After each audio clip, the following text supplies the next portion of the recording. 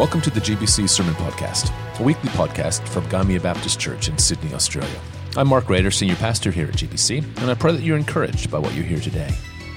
This week, Belinda Lakeland shares some reflections on the raising of Lazarus in John 11, and what we can learn about Jesus from this sign and what it means to follow him. Today's Bible reading comes from John chapter 11, and it's the first 27 verses. It's about the death of Lazarus. Now a man named Lazarus was ill. He was from Bethany, the village of Mary and her sister Martha. This Mary, whose brother Lazarus now lay ill, was the same one who poured perfume on the Lord and wiped his feet with her hair. So the sisters sent word to Jesus, "Lord, the one you love is ill." When he heard this, Jesus said, "This illness will not end in death. No, it is for God's glory, so that God's Son may be glorified through it." Now Jesus loved Martha and her sister and Lazarus. So when he heard that Lazarus was ill, he stayed where he was 2 more days. And then he said to his disciples, "Let us go back to Judea." "But Rabbi," they said, "a short while ago the Jews there tried to stone you, and yet you are going back." Jesus answered, "Are there not 12 hours of daylight?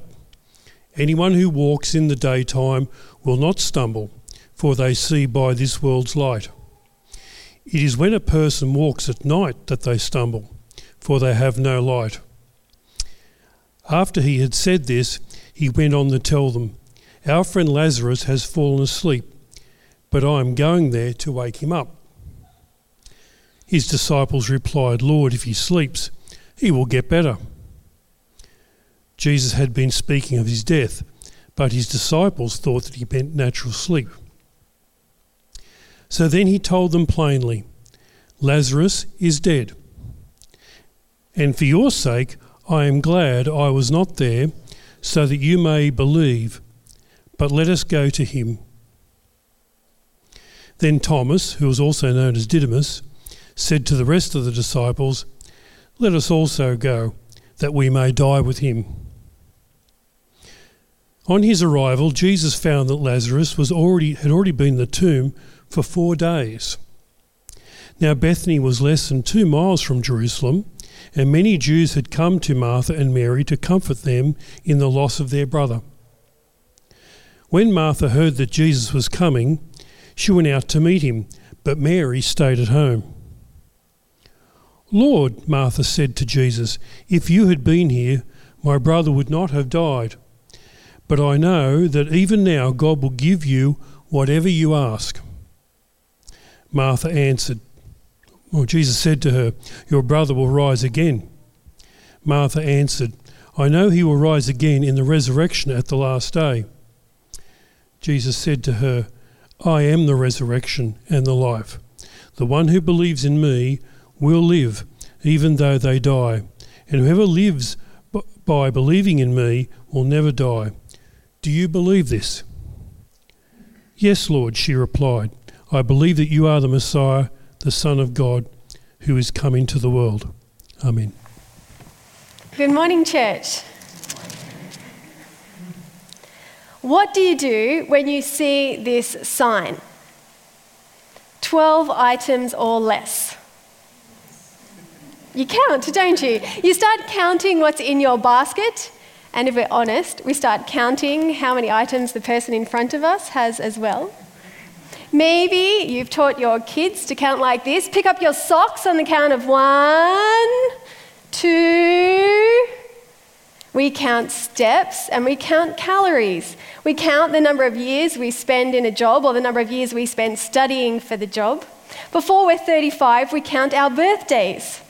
And as we do all of this counting, there are numbers that are special to us. So there's 10,000 steps or 500 calories. My youngest son, he's turning 13 this year. That's an important number, isn't it? I just clicked up 5 years with my job with the Baptist Association, and that felt like a milestone, something I should celebrate. And the reason I'm talking about counting and numbers is because they're both relevant to our passage this morning. There's a very significant number associated with our story. But if you just read through the story, you wouldn't find it. It's not on the surface. John, who has written this gospel, he's so clever. He has added layers and layers of meaning to his gospel. So if we're going to find this number, we need to go back. You see, back earlier in the gospel, John tells us that Jesus turns water into wine. And he makes this comment that this is the first sign where Jesus reveals his glory. And we think, oh, yay, we're kind of celebrating that Jesus kicked off his ministry with this really great miracle.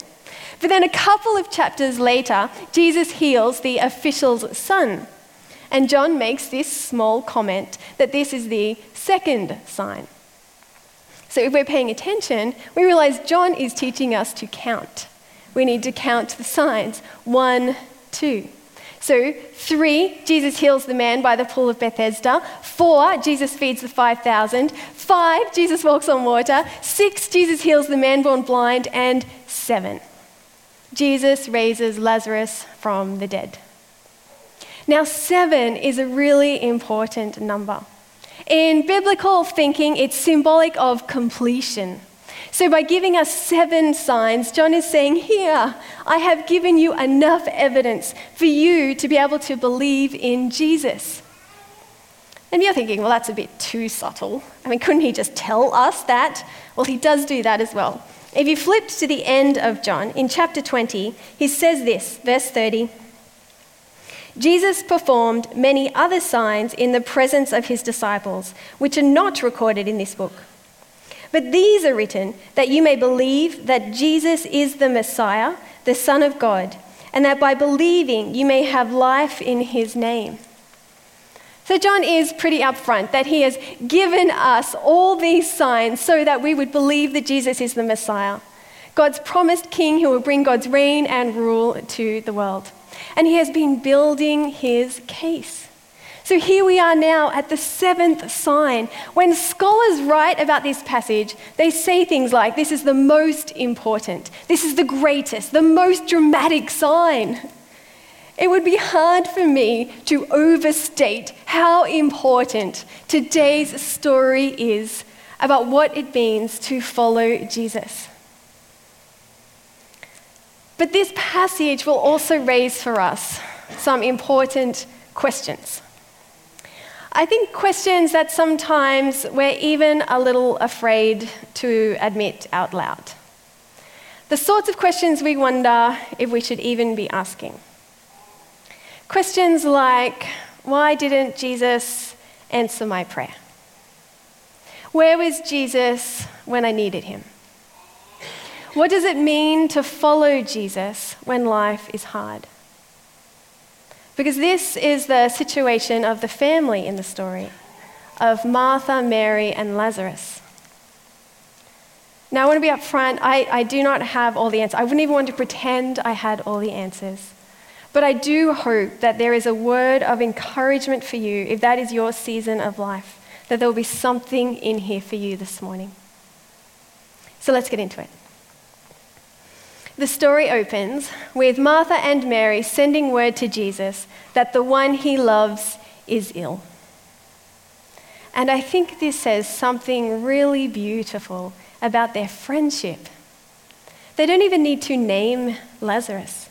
The one you love is ill. But they're not just sending Jesus family news. This isn't some sort of Christmas postcard of what's happening. It's a request for help. Jesus, the one you love is ill. Come. Come and do something. You see, Martha and Mary, they believe 2 things about Jesus. They believe that he has power to heal, and they believe that he would want to do that. Jesus loves them, and he loves Lazarus. Surely he would come. But this is what we read in verse 5 and 6. Now Jesus loved Martha and her sister and Lazarus. So when he heard that Lazarus was ill, he stayed where he was 2 more days. Because he loves them, he stays. And I think this kind of grates against what we think we know about friendship and loyalty and love. Because if the one we loved was ill, we would go. We would rush to be by their bedside. We would want to bring comfort and help in whatever ways we can. My mum has done this. She's just rushed up to Queensland to be with someone she loves who is ill. It's what we do, isn't it? Why wouldn't Jesus do that, who can actually bring healing? Well, we're given an insight into what Jesus is thinking in verse 4. He says, "This illness will not end in death. No, it is for God's glory, so that God's Son may be glorified through it." Well, if we think Jesus' not going is kind of hard to understand, then this explanation is also a bit hard to understand. Like, it almost sounds like Jesus is saying, look, Martha, Mary, and Lazarus, they're going to suffer, but I'll get some glory out of it, so that's okay. Now, if that was what Jesus was saying, then who would need enemies with a friend like this? I mean, seriously. But I think part of our problem in understanding what Jesus is saying is the word glory.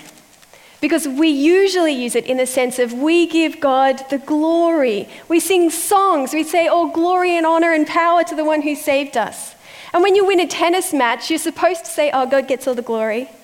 My husband's here. You can ask him what I say when I win a tennis match. But in John's gospel, he doesn't use the word glory that way. Jesus doesn't need the people around him to be giving him glory. Jesus has the glory. John has told us at the opening of the gospel that Jesus is the Word, the one who breathed life, existence.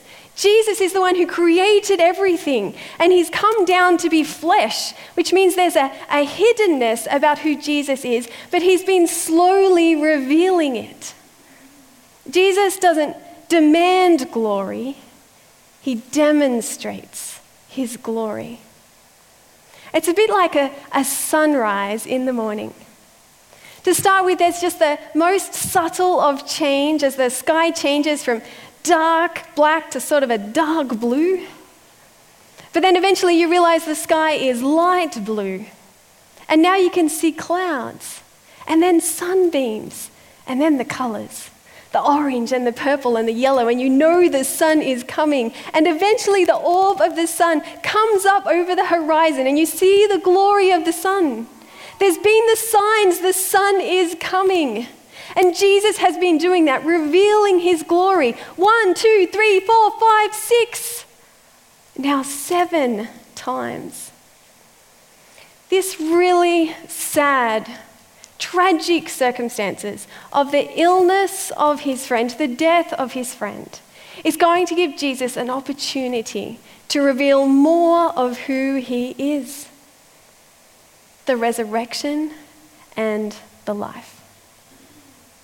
You see, Martha and Mary, they know that Jesus is a healer. That's actually one of the things that Jesus has revealed about himself. He wants us to know that about him. But if that was the limit to Jesus' power, if all he could do would be buy us a few more moments, months, maybe years on this planet, we would still all face death. There would still be this moment, this season of sadness and grief and loss. We would all face it. You see, we don't just need a healer, we need a savior. And Jesus has come to be that savior, to save us from death. And so he delays in order to show his glory, his power over death. So when he arrives at the village, Jesus finds that Lazarus is 4 days dead. And I think the scientific term for this is dead. Like, people who are 4 days dead aren't coming back from the dead. They are, we can't open the tomb because he stinks dead. Like, that is how dead Lazarus is. But I think Jesus has delayed so he can arrive at exactly the right moment to show what kind of power he is. Because Jesus is a heavyweight. And so he wants to take on death at its ugliest and its heaviest. when the family is in the middle of a week of mourning, when the body is decomposing, Jesus will use this opportunity to show his glory. But before he does that, he's going to have a word with his friends, Martha and Mary. It's actually Martha who comes out. She hears that Jesus is coming, and so Martha comes out to meet him, and she meets him and says this to her in verse 21. Lord, if you hadn't been here, my brother would not have died.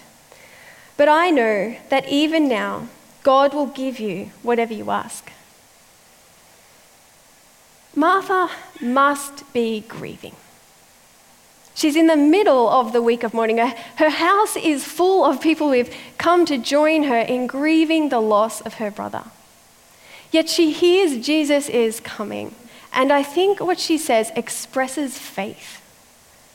I think she still expresses that she believes that Jesus is good and would still act to do good. And she's right. She's more right than she even knows. And I think Jesus wants to draw this out of her, to invite her into a deeper understanding of who he is. And so he says to her, your brother will rise again. And Martha knows this. I mean, she's a Jew, and like many Jews of her day, she's heard from the Hebrew scriptures about this future day of resurrection, a day when the dead will rise. But Jesus wants her to know that the resurrection isn't just a future event, it's a person. And that person is with her now. He's standing in front of her. And so he says to her these amazing words, I am the resurrection and the life. The one who believes in me will live, even though they die. And whoever lives by believing in me will never die. I am the resurrection and the life. It's inherent in who Jesus is. He is these things. He is the undoer of death and the giver of life. Martha and Mary, they thought they needed a healer. They need the gift of life. And so Jesus has shown up at exactly the right moment to help them understand this. It's not the timing Martha wanted. It's not the timing Mary wanted. I'm going to go out on a limb and say it's not the timing Lazarus wanted, but Jesus has shown up. But he also wants to have a word with Mary. Martha goes and gets her sister. Mary comes to Jesus and says the same thing. Lord, if you had been here, my brother would not have died. But Mary doesn't have any more words. She throws herself at Jesus' feet and weeps. And Jesus, the resurrection and the life, he weeps with her. He doesn't correct her, rebuke her. He just joins in her grief. And he looks around at everyone else who is joining her in her grief. And our English translations say that Jesus is deeply moved. But there's actually a sense of anger associated with this emotion, a sense of indignation. Jesus is looking around at seeing everybody weep, and he's angry. It's not right. It's not right that this is life. He breathed out life. He wants us to flourish, to not have to deal with evil and death. It's not his plan. And he sees the damage that death does to us. He sees the destruction. And he has this public display of emotion, of anger against his opponent, death. And now he's really ready for a fight. So he asks to be taken to the tomb. But it's not much of a match at all. Because Jesus simply speaks, Lazarus, come out. And Lazarus comes out. Because when the resurrection and the life calls your name, you come. Take off his grave clothes and let him go. He doesn't need them anymore. He is fully restored, fully healed. And I think we would love for this to be the end of the story. Wouldn't this be a happy ending? Don't we want to linger in the moment? Don't we want to know about the reunion between Lazarus and his sisters? Don't we want to know about the amazement of the crowd? I want to know how many people came up to Lazarus and pinched him. Is it really you? Are you really there? I want to know what Lazarus was thinking. 4 days dead. What did you see? What did you hear? But we don't get any of those details because this is not the end of the story. This is actually just the first round with death. You see, if Jesus has arrived at exactly the right moment to take on death here, he's also arrived at exactly the right moment to provoke the high priests and the religious leaders into plotting his death, which is what John goes on to tell us from verse 45. See, Jesus has been in control this whole time. If we go back to the start of the story, we see that when they get the news that Lazarus is ill, the disciples are sort of a bit like, well, Rabbi, if you go to Lazarus, they're trying to kill you down there. You'll be putting your life on the line. And Jesus gives this really Jesus-y kind of answer in verse 9. Are there not 12 hours of daylight? Anyone who walks in the daytime will not stumble, for they see by this world's light. It is when a person walks at night that they stumble, for they have no light. Jesus is operating to a schedule, and it's daytime. There's time for healing. There's time for him to go to Lazarus and reveal his glory. But night is coming. He will face death. You see, if Jesus is really going to take on death at its worst and at its heaviest, he needs to do it not from outside the tomb, but from inside the tomb. So Jesus is going to allow himself to be arrested and tried and crucified. Jesus is going to allow death to take his breath. He's going to allow his body to be wrapped in grave clothes and a stone to be rolled over his own tomb. And for 2 days, Jesus will delay. He'll do nothing. There'll be no answers, no comfort, just darkness. Until the 3rd day, when the resurrection and the life will raise to life.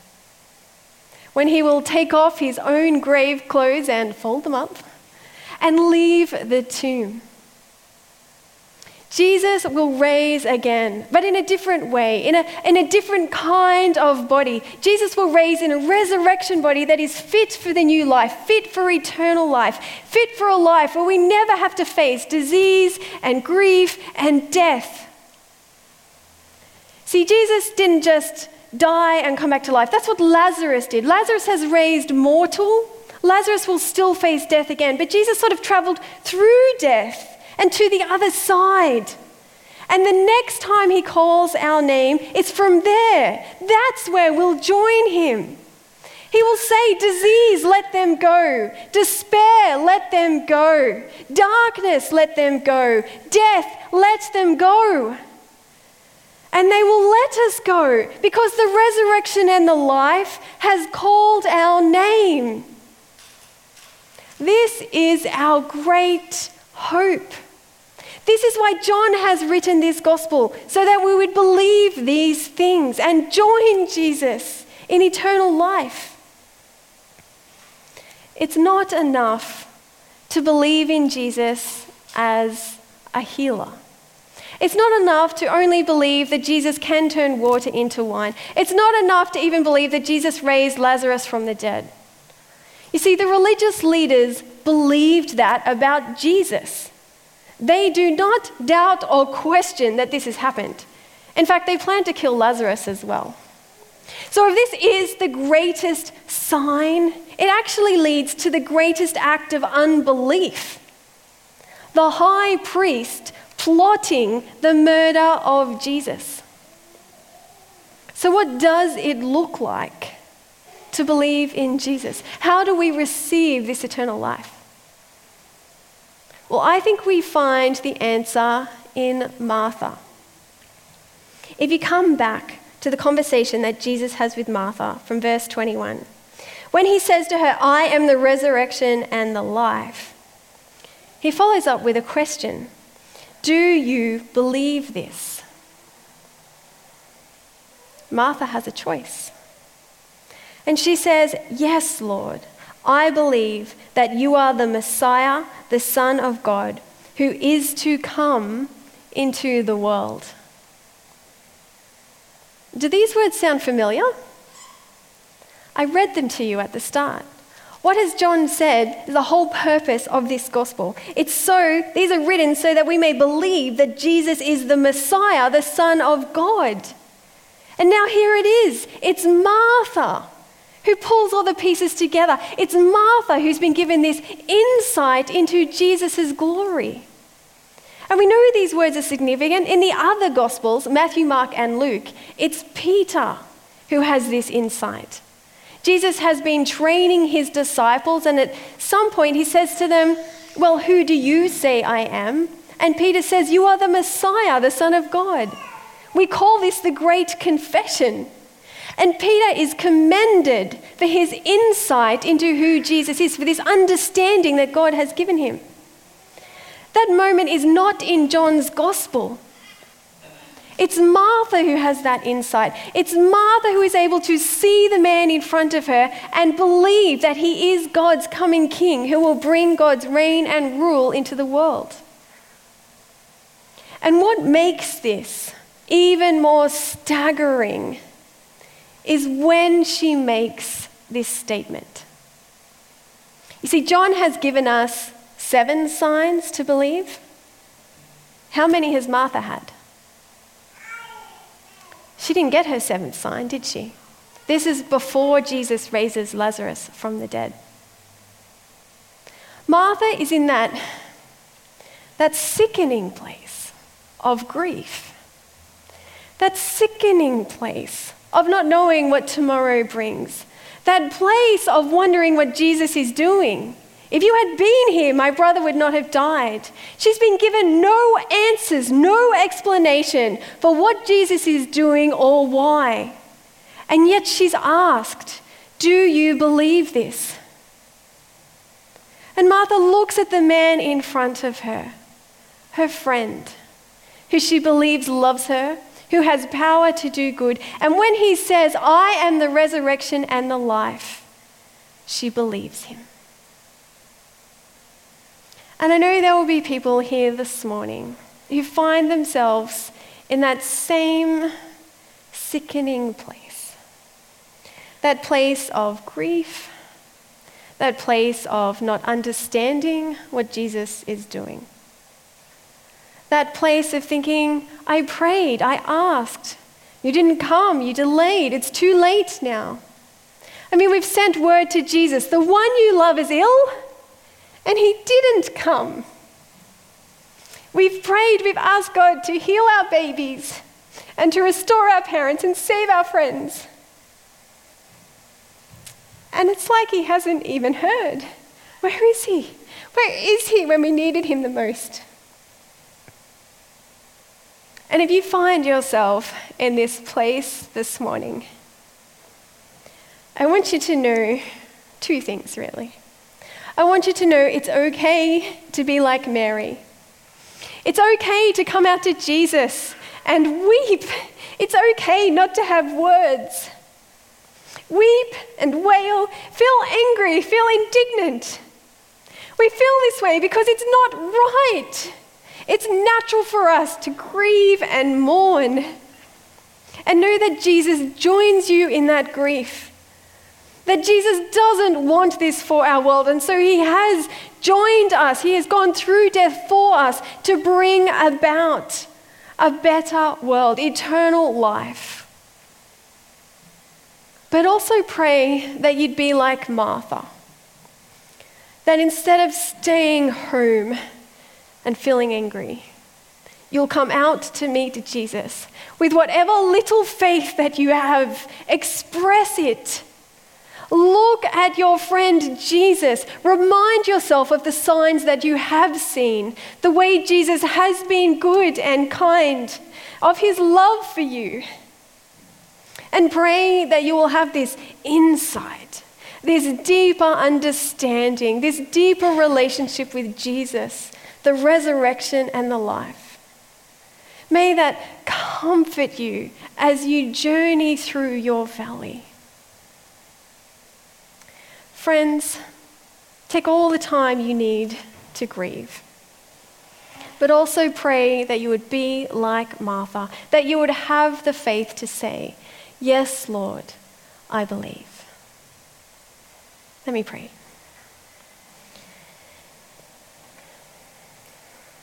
Lord, thank you that you are good, that you are the undoer of death and the giver of life. And Lord, as we journey through life, we know it's inevitable that there will be hard times, that there will be sickness, that there will be trouble. But it's still hard, God, to go through it. Lord, I pray that we would be comforted by you, comforted by your presence, comforted by your tears. Lord, I pray that we would know your power, your resurrection power in our life. And Lord, I pray that each and every day, no matter what we're going through, we'd be able to come out and meet you. And that we would be able to confess our belief in you. Yes, Lord, I believe. Lord, grow us, grow our understanding of who you are, and let us see your glory. In the name of Jesus, amen.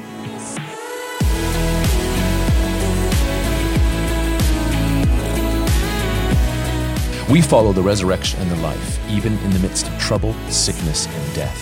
And we wait longingly for the day when Jesus will call us out of everything that binds us, and those things will have to let us go. Do you believe this?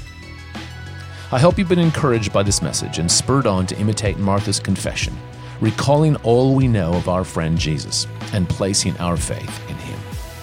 Don't forget, you can join us for Sunday services at gbconline.org.au at 9:30 Australian Eastern Standard Time, or visit our website at gamiabaptist.org.au for on-site service times.